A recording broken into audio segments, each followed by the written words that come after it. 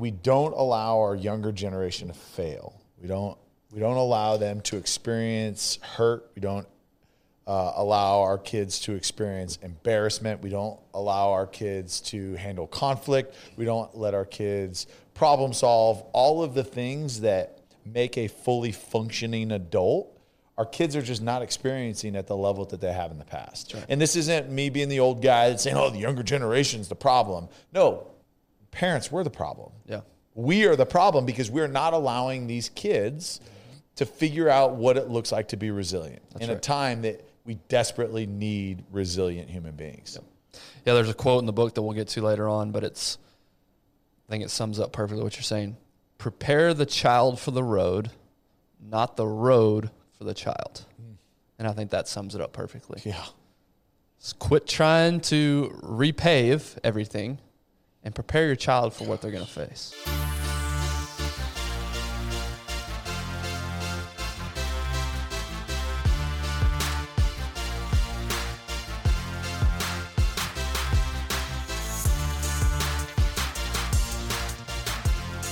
So I mentioned this earlier, Tyler, that reading was never really something I did.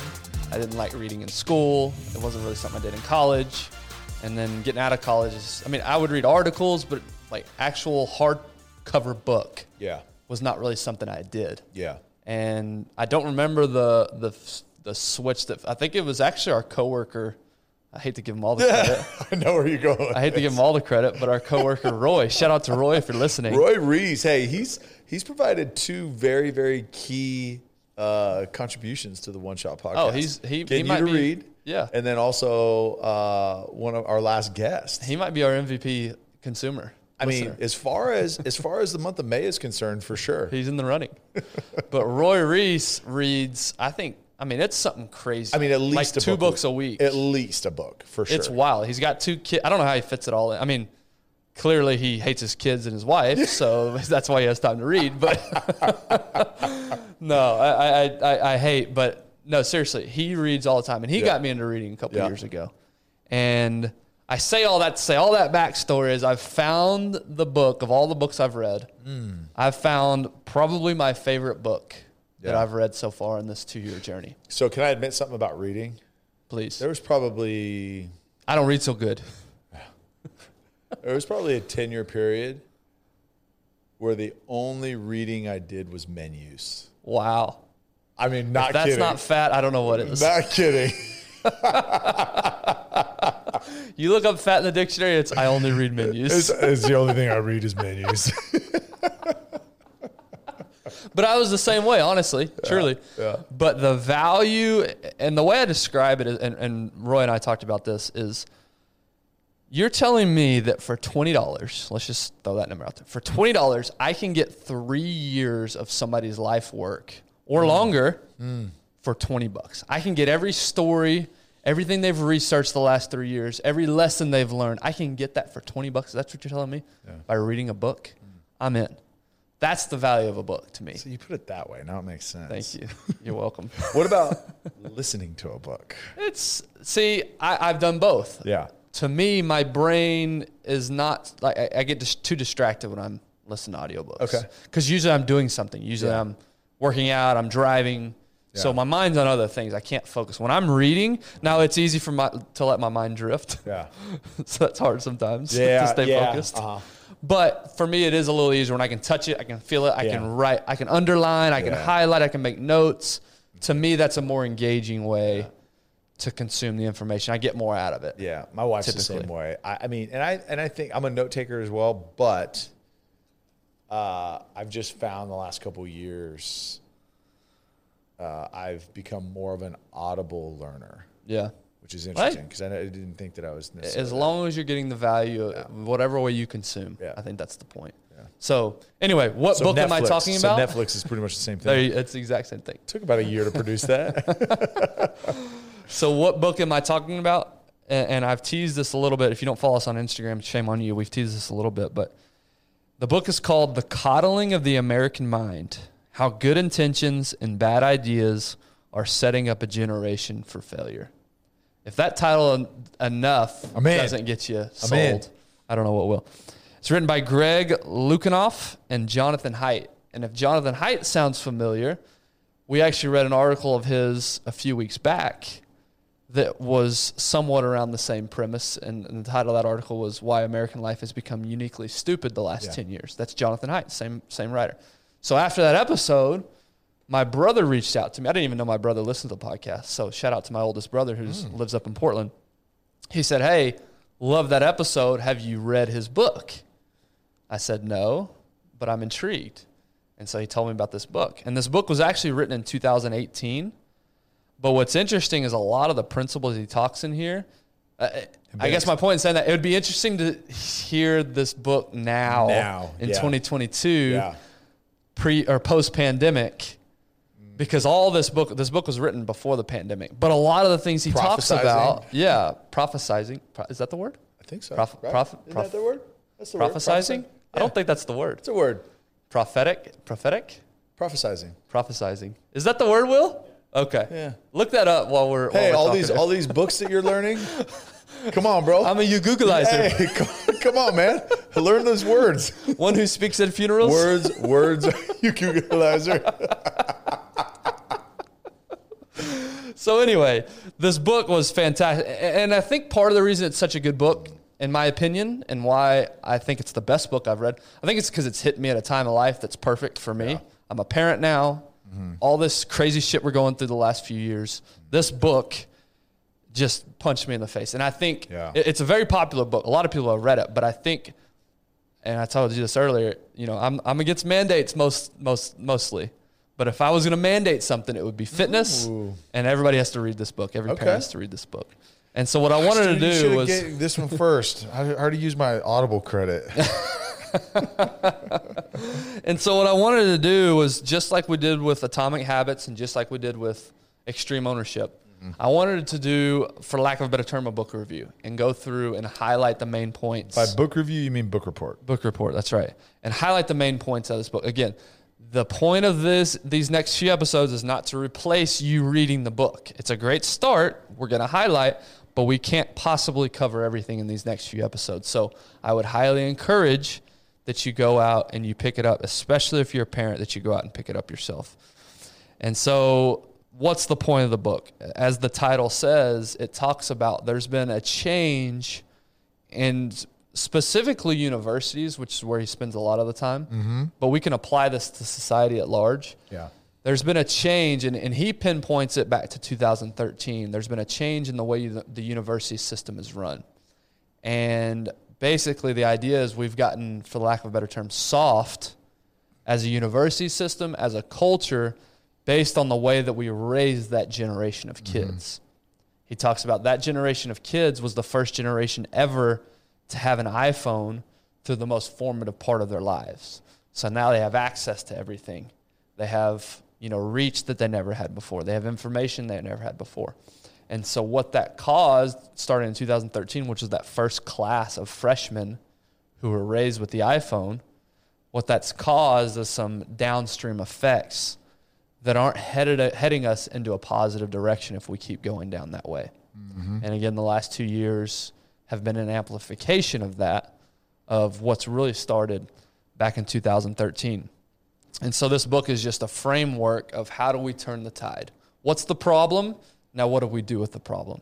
And so again, that's why this book I thought was just such a valuable resource for the time that we're living in right now. I want to take a quick break and thank our partners, Sleep Number, and highlight a couple of things they're doing. Guys, these Sleep Number beds are unreal. The technology that they've created, the feedback that it gives you on your sleep. I've got the app opened up right here. They tell you things like your heart rate variability, your breathing rate, all these type metrics and feedback to give you so that you can improve your quality of sleep. They're all over the place. You can go and check yourself out, a Sleep Number store, wherever you live. Go to sleepnumber.com as well. They've got great resources on there. We just talked about this not too long ago.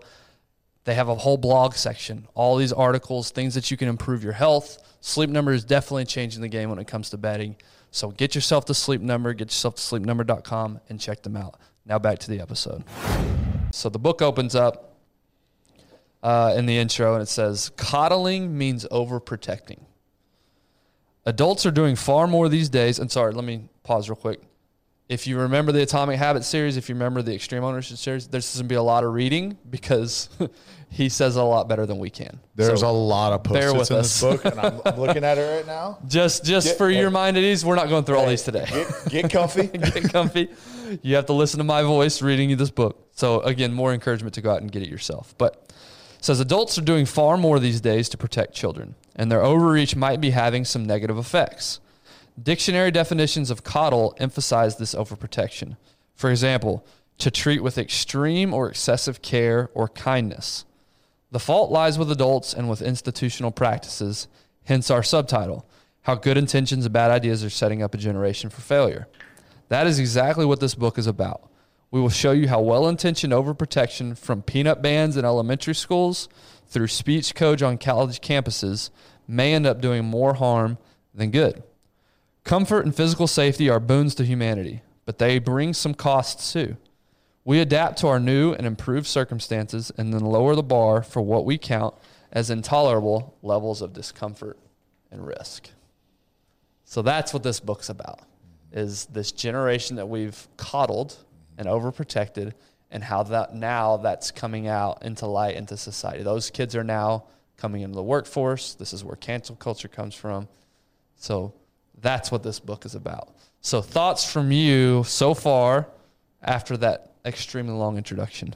No, I mean, couldn't come at a better time. And again, the fact that this was written pre-pandemic, we've gone even more extreme, I think, since on the protective coddling. And we don't allow our younger generation to fail. We don't allow them to experience hurt. We don't allow our kids to experience embarrassment. We don't allow our kids to handle conflict. We don't let our kids problem solve. All of the things that make a fully functioning adult, our kids are just not experiencing at the level that they have in the past. Right. And this isn't me being the old guy that's saying, oh, the younger generation's the problem. No, parents, we're the problem. Yeah.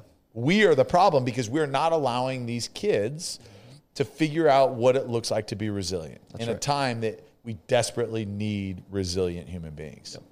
Yeah, there's a quote in the book that we'll get to later on, but I think it sums up perfectly what you're saying. Prepare the child for the road, not the road for the child. And I think that sums it up perfectly. Yeah. Just quit trying to repave everything and prepare your child for what they're going to face. So true. And so he opens the book, the first section, he breaks the book apart in 4 different sections. The first section is all about what they call the 3 Great Untruths. And so we're going to go through those 3 Great Untruths in this episode today. And so the first great untruth is the untruth of fragility. The last 2 years have taught us this. We'll get to in a second. What doesn't kill you makes you weaker. And he opens it up and he says, thanks to hygiene, antibiotics, and too little outdoor play, children don't get exposed to microbes as they once did. This may lead them to develop immune systems that overreact to substances that aren't actually threatening, causing allergies. In the same way, by shielding children from every possible risk, we may lead them to react with exaggerated fear to situations that aren't risky at all and isolate them from the adult skills they will one day have to master. This brings us to the first great untruth, the untruth of fragility. What doesn't kill you makes you weaker. Teaching kids that failures, insults, and painful experiences will do lasting damage is harmful in and of itself. Human beings need physical and mental challenges and stressors, or we deteriorate. Mm-hmm. So here's an example on the allergy side. So Rocco, my youngest, he was breaking out. Maybe he was like 2 or 3, and he was breaking out. We had like skin stuff, so we had him like tested for allergies, and it showed that he had an allergy to almonds. Tiff had actually developed an allergy to almonds through that pregnancy. And so we had to be careful with almonds because he would just break out, right? Well, I think culture now, we're saying, oh, he can never have almonds, like ever. Well, a year later, Tiffany and I were like, okay, let's see this. Let's see how it is. Well, a year later, we put almonds in his diet, and he was fine. Mm-hmm. There is resilience. Like the human body, it is made to adapt. It is made to handle, like you said, stresses. And we could have had him go his entire life.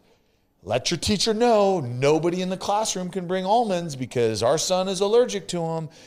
But we were like, no. Let's give it to him a little bit at a time. And yeah, like first time we did it is we gave him one almond, mm-hmm. and we had him eat it. And okay, we're gonna monitor, be safe. I'm not saying don't be reckless out there, but at the same time, okay, let's introduce it. Okay, next couple days we gave him 2 or 3. Okay, now we give him a handful. No reaction. Okay, now he eats almonds, almond butter, whatever. Yeah. Like he's fine. Mm. And we just don't give that opportunity. We say, oh no. His body doesn't handle it. Let's keep that away from him altogether. Yep. That's funny you open with that that's funny you share that because I know you haven't read this book. That's exactly how he opens up this book is the peanut allergy. He calls it a pandemic or epidemic. Yeah. And he shares a story. They were taking their young son to daycare. Mm-hmm. The teacher said, hey, nobody can even bring anything resembling peanuts because we have some allergies in the class. And that's exactly what he talks about. The way to break that allergy is actually exposure. Mm-hmm. Small micro exposure over time leads to overcoming that allergy. That's exactly what you're talking about. So you're a brilliant scientist. I mean, with your whatever. I'm just the smartest person alive. You're a Scientologist. Yeah. Wait, not the same thing. So he says, the foolishness of overprotection is apparent as soon as you understand the concept of anti-fragility. Given that risks and stressors are natural, unavoidable parts of life, parents and teachers should be helping kids develop their innate abilities to grow and learn from such experiences. There's an old saying, I jumped the gun here. There's an old saying, prepare the child for the road, not the road for the child. But these days we seem to be doing precisely the opposite. We're trying to clear away anything that might upset children, not realizing that in doing so, we're repeating the peanut allergy mistake, which is what I touched on a second ago. If we protect children from various classes of potentially upsetting experiences, we make it far more likely that those children will be unable to cope with such events when they leave our protective umbrella. Mm-hmm. The modern obsession with protecting young people from, quote unquote, feeling unsafe is, we believe, one of the several causes of the rapid rise of rates of adolescent depression, anxiety, and suicide.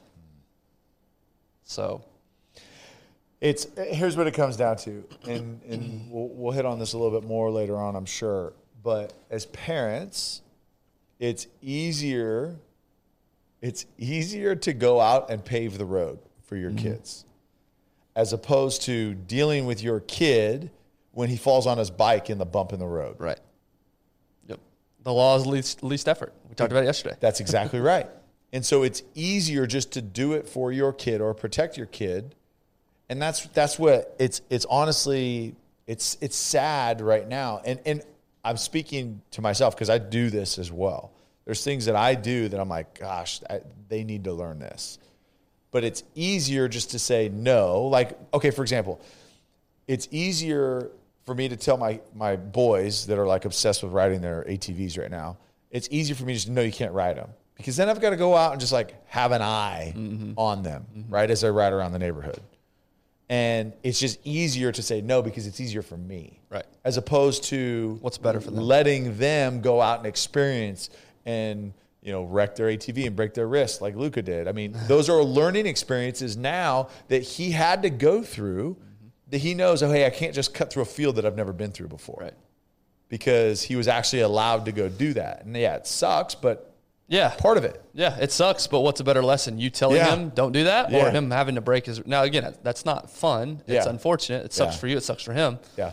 But he's going to remember that from now on because he remembers how much it sucked to break his wrist. That's right. In this next section, he talks about a term called safetyism. And I want you to listen to this reading through the lens of the last 2 years and just see if there... Because, again, he wrote this book before COVID. So listen to this, what I'm about to read through the lens of COVID. Research on post-traumatic growth shows that most people report becoming stronger or better in some way after suffering through a traumatic experience. That doesn't mean we should stop protecting young people from potential trauma. but it does mean that the culture of safetyism is based on a fundamental misunderstanding of human nature and the dynamics of trauma and recovery. A culture that allows the concept of safety to creep so far that it equates emotional discomfort with physical danger is a culture that encourages people to systematically protect one another from the very experiences embedded in daily life that they need in order to become strong and healthy. This is what we mean when we talk about safetyism. Safety is good, of course, and keeping others safe from harm is virtuous. But virtues can become vices when carried to extremes. Safetyism refers to a culture or belief system in which safety has become a sacred value, which means that people become unwilling to make trade-offs demanded by other practical and moral concerns. Safety trumps everything else, no matter how unlikely or trivial the potential danger. When children are raised in a culture of safetyism, which teaches them to stay, quote-unquote, emotionally safe while protecting them from every imaginable danger, it may set up a feedback loop. Kids become more fragile and less resilient, which signals adults that they need more protection, which then makes them even more fragile and less resilient. The end result may be similar to what happened when we tried to keep kids safe from exposure to peanuts, a widespread backfire effect in which the quote-unquote cure turns out to be the primary cause of the disease. Mm-hmm. If that doesn't scream COVID, yep, I don't know what does. Well, and again, I want to be sensitive that COVID was a serious thing. I'm not saying it wasn't. But what I'm saying is we damned everything, literally everything, for a disease that was attacking, unfortunately, the most vulnerable of our population. There was other ways looking. Now, again, armchair quarterback, hindsight's 2020. Yeah. There's other ways we could have protected the vulnerable. But now we are literally paying for a culture of safetyism through inflation, through a bad economy or potentially a bad economy. We're paying for that now because we were so gung-ho about safety. That's what bothered me the entire time was how many times the word safety. We want to keep you safe. Yeah. And again, I get it. It was an infectious disease. I'm not downplaying that it affected people. That's not what I'm saying. But what I'm saying is we shut the entire world down because we were so sensitive and had such a culture of safetyism. Yeah. Thank you for being politically correct and making sure that you touch that. But I agree. So what was one of the big topics, 6 months into the pandemic was, hey, we've got to get herd immunity. We've got to get herd immunity. We got to get herd immunity. Yes, like we're talking in this snippet that you just read, we're talking about like emotional safety. We're talking about all these other things. But like, let's just go back to the physical. When we were growing up and prior to that, if one of your siblings got chicken pox, what did your parents do? I was around 19 of my cousins when I had chicken pox. Yeah. Because you got to expose it. Yeah. Like what my parents did was, okay, all the kids, you're getting in the bath together. We're going to all get this. We're going to expose and you. We're going to move on. And what comes out on the other side? You have an immunity now to chicken pox. You can't get it again. Right. Talking about the peanut allergy. Okay, hey, you supplement it, you get it in there, you start to build a tolerance. Like he said, that is the cure to the actual ailment.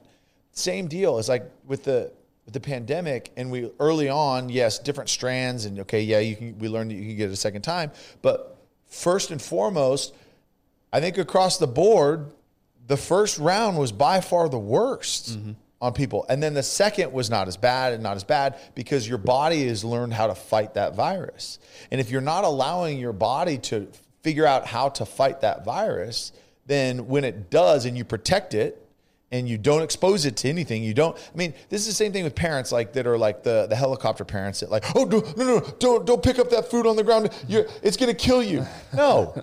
It's going to make their immune system stronger. Like, look, yes, I get it. Like, there's a line. Maybe pick the hairs off, but... Yeah, there's a line, right? I get it. But, like, you can't freak out over the fact that, like, hey, they picked up a Cheerio off the ground and ate it after they just dropped it. Like, it is what it is. Like,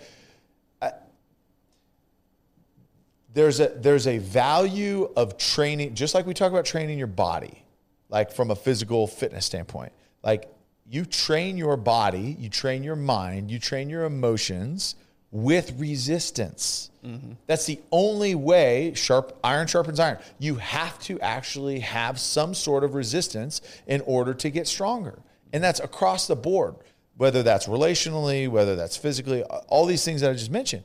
But we just, no resistance. Now we just have soft, unresilient, sick kids. Yep. We've taken all the struggle, or as much of the struggle out of it as we can. And so that's the first great untruth, is that what doesn't kill you makes you weaker. All right, I want to take a quick minute to talk about our partner, Choctaw Casino and Resort.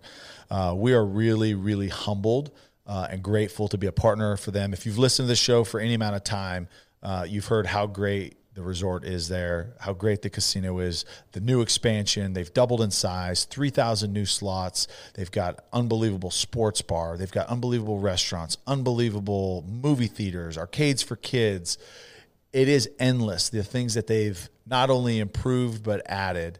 But it's just the experience that they provide is second to none. Choctaw Nation has done an incredible job with the community, with philanthropy, with support.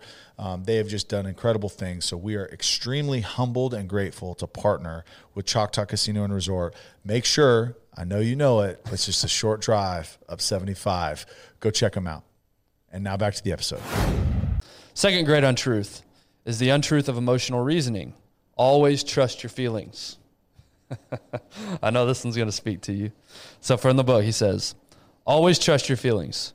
You've heard versions of it from a variety of sappy novels and pop psychology gurus.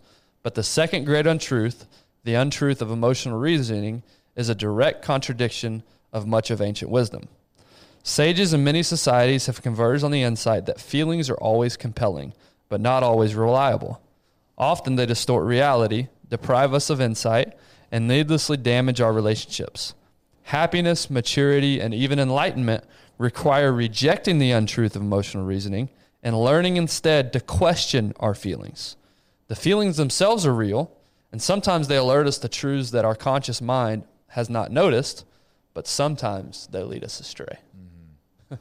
It's no doubt. And this is something that I just, like you said, this gets my blood boiling when you start talking about, oh no, just follow your feelings. Like your truth is the actual truth. No, what you're doing is you're disregarding experiences that generations and generations and generations and generations prior to you have learned from. And we're all guilty of it. When my parents were going through it, like when I was in junior high and I was, going through a social issue with friends or like a girlfriend, like my parents, you don't get it. You have no idea what I'm going through right now. No, dummy. They were in junior high too. They actually went through it as well. And when parents give advice, it's no, you don't know. And we disregard the fact that, look, they've experienced and they failed and they learned. But when you start listening to just your emotions, it's like all we're going to do is repeat the same cycle over and over and over. And that's a hindrance of progress because there are truths out there. If you do X, Y will happen. Like that's what happened. Like there are truths out there. Like if you turn on the stove and you put your hand on it, you are going to burn your hand. But it's like, oh, you know what? I feel like the red is really pretty, so I just want to put my hand. You know what I mean? It's right. Like if we just disregard that, there have been truths that have been uncovered over the thousands of years that humans have been on the planet, and we disregard that. That's just stupid. I'm sorry. Like I know my kids, I can't say that word for my kids. Dad, that's a bad word. But it's just it's ignorant. And it's lazy because I don't want to follow what you say. It's in my heart, I feel it's this way. No. Hold on, I've got to be careful. No, you know what? Screw it. Just say it. Hey, I'm sorry. A man and a woman are the only two people that can make a baby. I'm not saying if you choose not to, but don't try to tell me and don't try to go create look, people were created that way. Look, if you choose another lifestyle, look, that's your choice. Hey, if you're happy, great. But Don't say, no, we were all created to just choose. No. If we were created to just pick whatever we wanted, then men could have babies with men and women could have babies with women. But you can't. I'm told that's possible now. That is a truth. That is you can maybe, I don't know. You're not passionate. I don't know. And you're not passionate about this at all. I don't know. It just bothers me when you disregard science and when you disregard actual truths because you feel a certain way. No offense, bro, but you don't run the universe. You are not the center of the universe. Like that is not your role. Like there are truths that are bigger than you. I feel very unsafe by your words right now. Oh my gosh. You know what? It's because your parents coddled you. You're soft. There was a doctor, I heard about this about the whole gender thing, and they asked, when the baby was born, what gender it was, and he was, I don't know, he hasn't chosen, or it hasn't chosen yet. Oh, dude, there's we can't know because it hasn't chosen what is yet. It, the model Emily Ratajkowski, or she's like an actress model, and she's same kind of deal. Like they get to choose their name, and then they also get to no. Was your baby born with a penis? It's a dude. Like, it is a man. It is a male. It has all of the genetic and biological parts. Like, you can't just say, oh, what is it, a boy or a girl? Well, they don't know yet. They haven't decided. No, that's an emotional decision. There's no truth to that. Right. Sorry. You're a bigot. I know. You know what? And we're probably going to get canceled for this, so I apologize, Ben. It's been a good run. Like, and again, I'm not saying that, look, if you go through life and you have the information, you have the experience, you have the maturity to decide to go one way or the other, like that is your choice. Look, and you may think differently than me, and that's okay. Like, love you all the same. But like to say that a definite truth is untrue because you feel something differently, right, like that's just ignorant. That's a great way to sum it up. Because there are people who do mentally struggle with identity and what I am this, but I feel this way. Yeah. But I guess it does play into what you're saying. It's a flat earth people. There's more education around that. But there is true, because I have known parents who have kids that have gone through this. And it puts a different perspective on it when you know somebody that's gone through. Yes. And we're talking about the transgender. I feel bad for those because it truly does mess up your mind. No doubt. But your overall point is the truth is there's a male and female. That's the truth. There is regardless how you feel about DNA. Now, look, if there's an emotional conflict to it, and I have like, hey, like I'm really struggling because like I'm attracted to these people, or I want to dress this way, or I understand that there are nuances to the discussion in every scenario, right? And there are things, but again, what we're doing in this culture is we're allowing a 3-year-old to decide if he wants to wear a dress or shorts, because he gets to decide. Right. Do you think that child has the ability to know truth from untruth? No, they don't. Right. So don't give them that opportunity. Right. And that's what just like, it drives me crazy. And so what we're doing is not only are we just allowing, but now we're pushing. Right. We're pushing our children into a never-ending cycle of depression, anxiety, of challenges, of sickness, of ultimate mediocrity and failure, because we're not building resilience. We're allowing them to just flow through life without guiding their feet. Like, here's the thing, is like, just look at nature, and you look at, let's just use bears as an example. A mother bear naturally will teach her cubs how to hunt, and then you're off on your own. What happens when cubs get separated from their moms and don't learn how to hunt? They die quickly. They die. Same thing with kids, is we are in such a coddling culture that we don't have to. But guess what? Physically they may not die, but you are making their life a whole lot harder by not actually preparing them what life is really like. Yeah. It's like we talked about yesterday, the law of least resistance, the law of, least effort. in the moment, it's less effort to let them choose and feel how they want to feel. But what are the ramifications down the road? We're not thinking about that yet. Yeah. All right, so before we get canceled, let's move on. He wraps up this section with the 9 common cognitive distortions. And these 9 distortions are sprinkled throughout the rest of the book and a lot of the baseline of the issues that we're seeing today. Number 1, emotional reasoning, letting your feelings guide your interpretation of reality. I feel depressed, therefore my marriage is not working out. Number 2, catastrophizing, focusing on the worst possible outcome and seeing it as most likely. For example, it would be terrible if I failed. Number 3, overgeneralizing, perceiving a global pattern of negatives on the basis of a single incident. This generally happens to me. I seem to fail at a lot of things. Number 4, dichotomous thinking, also known variously as black and white thinking, all or nothing thinking, or binary thinking. We talked about this last week. Viewing events or people in an all or nothing term. I get rejected by everyone, or it was a complete waste of time.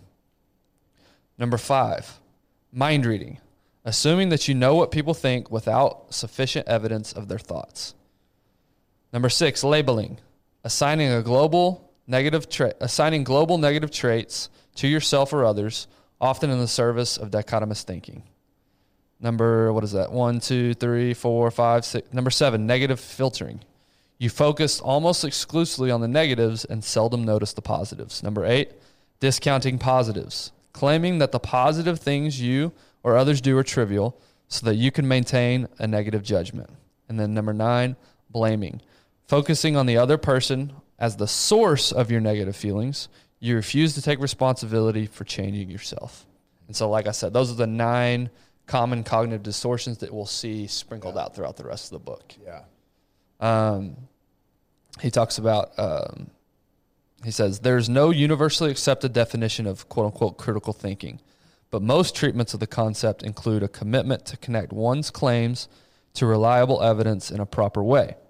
It is not acceptable for a scholar to say, you have shown me convincing evidence that my claim is wrong, but I still feel that my claim is right, so I'm sticking with it. When scholars cannot rebut or reconcile disconfirming evidence, they must drop their claims or else lose the respect of their colleagues. As scholars challenge one another within a community that shares norms of evidence and argumentation and that holds one another accountable for good reasoning, claims get refined, theories gain nuance, and our understanding of truth advances.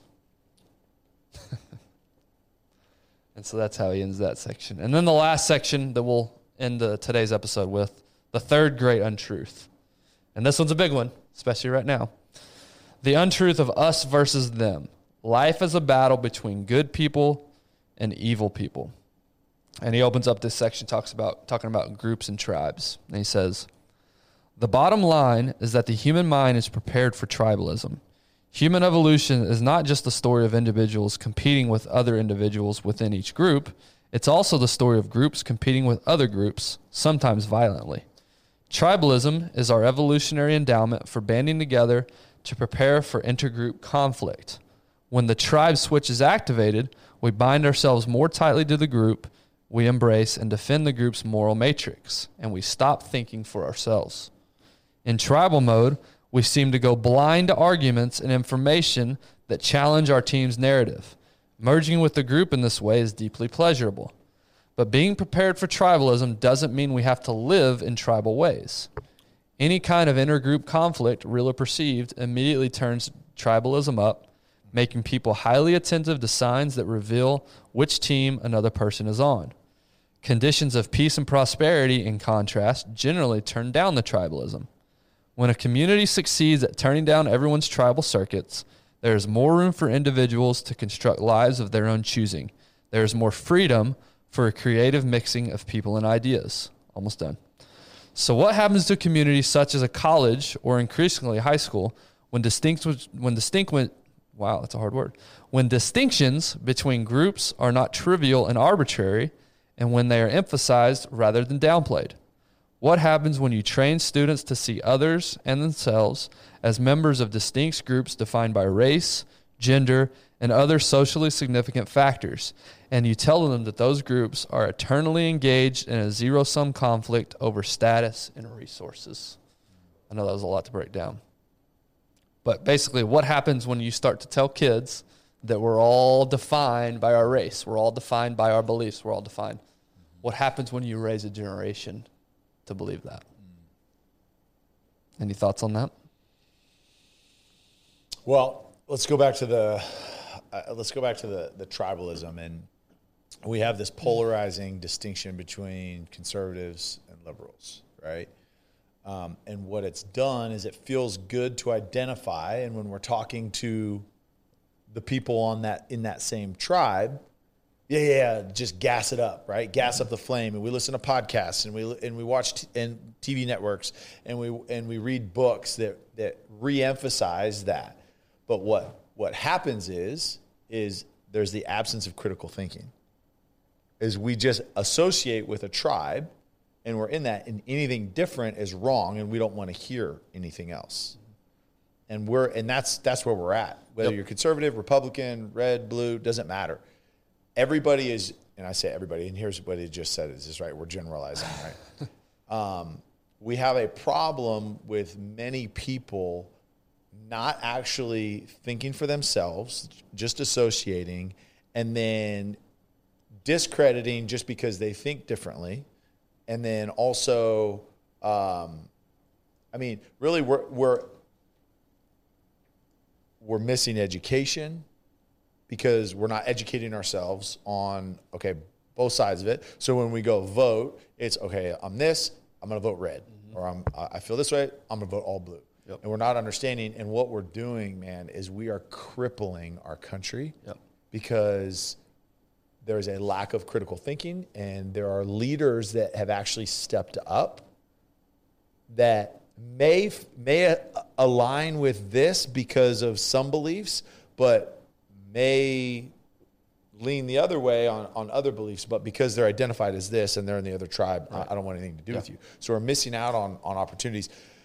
So then, and then we go to the high school example and identifying, hey, that's how you're defined. Mm-hmm. It's a slippery slope. Yeah, and he gets into identity politics. Yeah, in the next section, what you're talking about. It's just a really slippery slope, and it really. One thing that I do love about my experience with football is that the locker room looks very different. A lot of different backgrounds, mm-hmm. a lot of different people, but it's not, hey, you're a black dude from South Central LA, or you're a white dude from Connecticut, or you're a black dude from Atlanta, or you're a Hispanic guy from Phoenix. We're all brothers, and we treat each other as so. Yeah. So it's mutual respect across the board for the most part. I'm not saying that you're not going to like all 72 guys. It's never perfect, right? But the idea of, in the military, I would say is similar. Yep. Is, hey, listen, like, we are all brothers here, brothers and sisters, because we are all moving towards a greater purpose. We've lost the idea of an entire country moving towards the same purpose: freedom, liberty, prosperity, right? Those are the three things that this country was built on. And we have lost the idea of, hey, as a country, we need to move that direction together. And if we're going to do it together, we have to remove these distinctions between tribes. We're all one. Mm-hmm. We are all one. Now, anytime you're running an organization, whether it's private, public, whatever, right? You've got to have the different, you got your federal, you got your state, so forth and down. But so in order to get things done, but that's more task oriented and that's more specific. But as a country, we have to understand that, listen, we are all in this together, hopefully chasing the same pursuits. And if you're not, y'all can go somewhere else. But I think for the most part, our country we all want the same things. But because we have identified as these tribes, as he mentions here, now we're more concerned, instead of chasing freedom and chasing liberty and chasing prosperity, now we're more worried about, am I right or are you wrong? Mm-hmm. And it's the petty things that now we're getting stuck on, and it's prohibiting any kind of growth or any kind of movement towards those original goals that we started when we separated from England. Yeah. Yeah, and what you're talking about is he breaks it down into two kinds of identity politics. And he opens it with this. He says, identity politics is a contentious term, but its basic meaning is simple. Jonathan Rauch, a scholar at the Brookings Institute, defines it as political mobilization organized around group characteristics such as race, gender, and sexuality, as opposed to party ideology or pecuniary interest. Is that right? Is that how you say it? Pecuniary? He notes that in America, this sort of mobilization is not new, unusual, un-American, illegitimate, nefarious, or particularly left-wing. Politics is all about groups forming coalition to achieve their goals.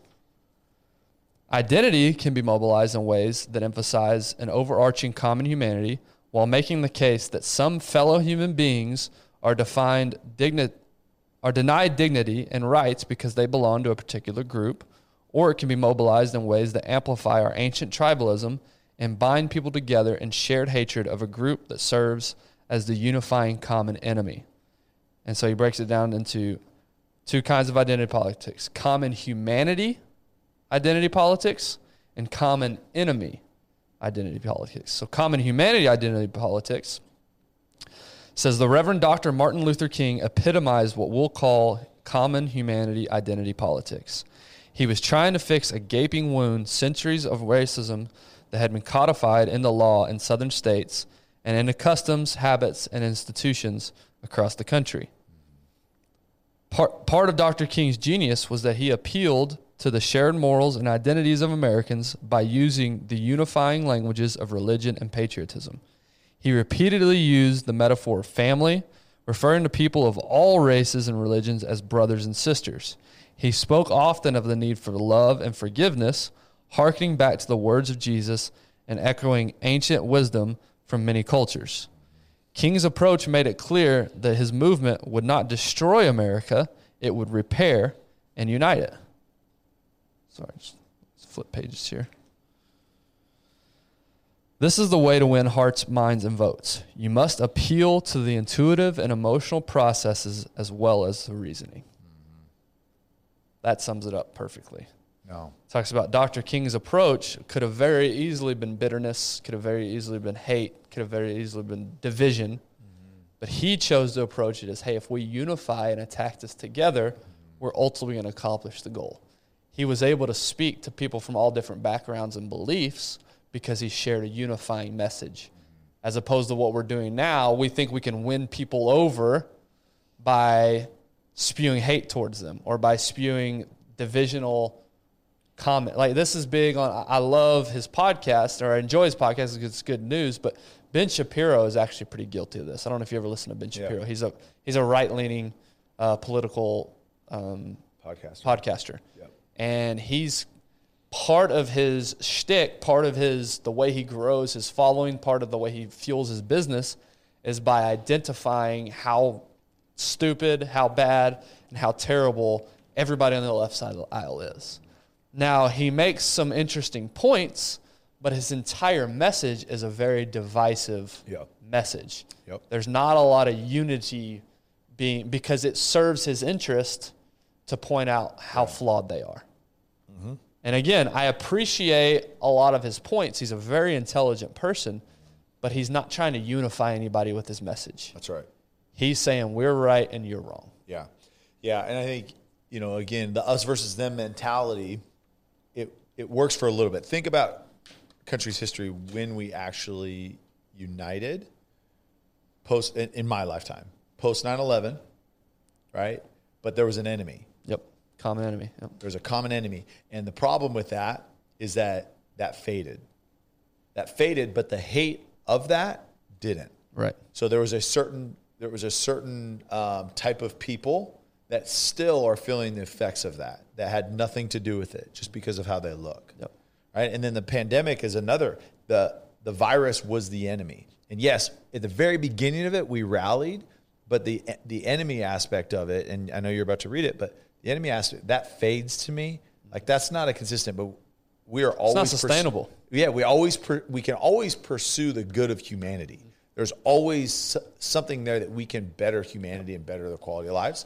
But the enemy's not always going to be there. It's good for business, right? Yeah. Ben Shapiro makes a lot of money by being controversial in that way. Twitter makes a lot of money by having people bitch and moan and argue at each other. Yep. But we're not taking a macro perspective on what this is doing to our society. That's right. What are we going to look like in 50 to 100 years if we continue down the same path? That's right. We've got to get back to common humanity identity politics. So he defines common enemy identity politics. He says, the common humanity form of identity politics can still be found, but in recent years, we've seen the rapid rise of a very different form that is based on an effort to unite and mobilize multiple groups to fight against a common enemy. It activates a powerful social psychological mechanism embodied in an old Bedouin proverb. I against my brothers, I and my brother against my cousins, I and my brothers and my cousins against the world. Identifying a common enemy is an effective way to enlarge and motivate your tribe. So short term, yes, maybe you win by gathering together with your small little tribe and attacking the common enemy. Maybe you win short term. But again, like I said, what are we going to look like in 50 or 100 years? If we continue down this path of right versus left, or black versus white, or rich versus poor, as opposed to coming together and unifying together. And so to wrap up the chapter,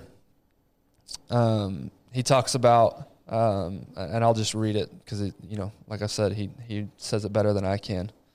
So let me get there. He says, for activists seeking reform, the lesson is to find common ground. Marches and rallies are good for energizing your team, but as Columbia University professor of humanities Mark Lilla points out in his book, The Once and Future Liberal After Identity Politics, they are not enough to bring about lasting change. You have to win elections to do that. And to win elections, you have to draw in very large numbers of people from diverse groups. So I think that's the point. The real way to change things, as we see it going forward, is through elections. Mm-hmm. And the way that you can get the most amount of people on your team, it goes back to the book, How to Win Friends and Influence People. Mm-hmm. It's by sharing a common message, by unifying rhetoric, not divisive rhetoric. So that's Chaz. That's the first section of the book. What'd you think? What's your overall thoughts? What's your closing thoughts? I'm excited. Agree, disagree? No, I agree with everything. I absolutely agree with everything. And, he brings up great points, but in reality, a lot of these are just logical. They make sense. Yeah. It's not like, oh my, I never thought of that. There's nothing earth-shattering about this. But what's great about this is that giving the reasons and examples so that we can actually digest it, right, is incredible. And then the science behind it is also really important. I'm excited to get through this. Yeah. So the next section is titled Bad Ideas in Action. So basically everything we talked about today, how is that now playing out in culture today? So hopefully you guys enjoy this episode. Like I said, I cannot recommend this book any more highly. We're not going to go through every single detail of this book. So it's really best that you go out and you purchase it and you read it yourself or listen to it yourself, whichever way you consume books. Because we can't pause. Not only can we go through the whole thing, but we don't want to disrespect their book either. Yeah. So go out and support these guys and get the book because, again, this should be mandated for all parents to read. It's good. So hopefully you guys enjoyed this episode. If you did, please share. Please leave us a rating and review on whatever platform you listen to. All that good stuff. All that helps us reach more people. All that helps us grow a better generation, the next generation of kids, to fix a lot of the mistakes that we've made in the past. How can we do better and raise the next generation up? Guys, and not coddle the future. Guys, we have American one life. shot at this. That's right. Let's take advantage. That's right. So hope you guys enjoyed it. Have a great rest of the day, a great weekend, and we will see you next week.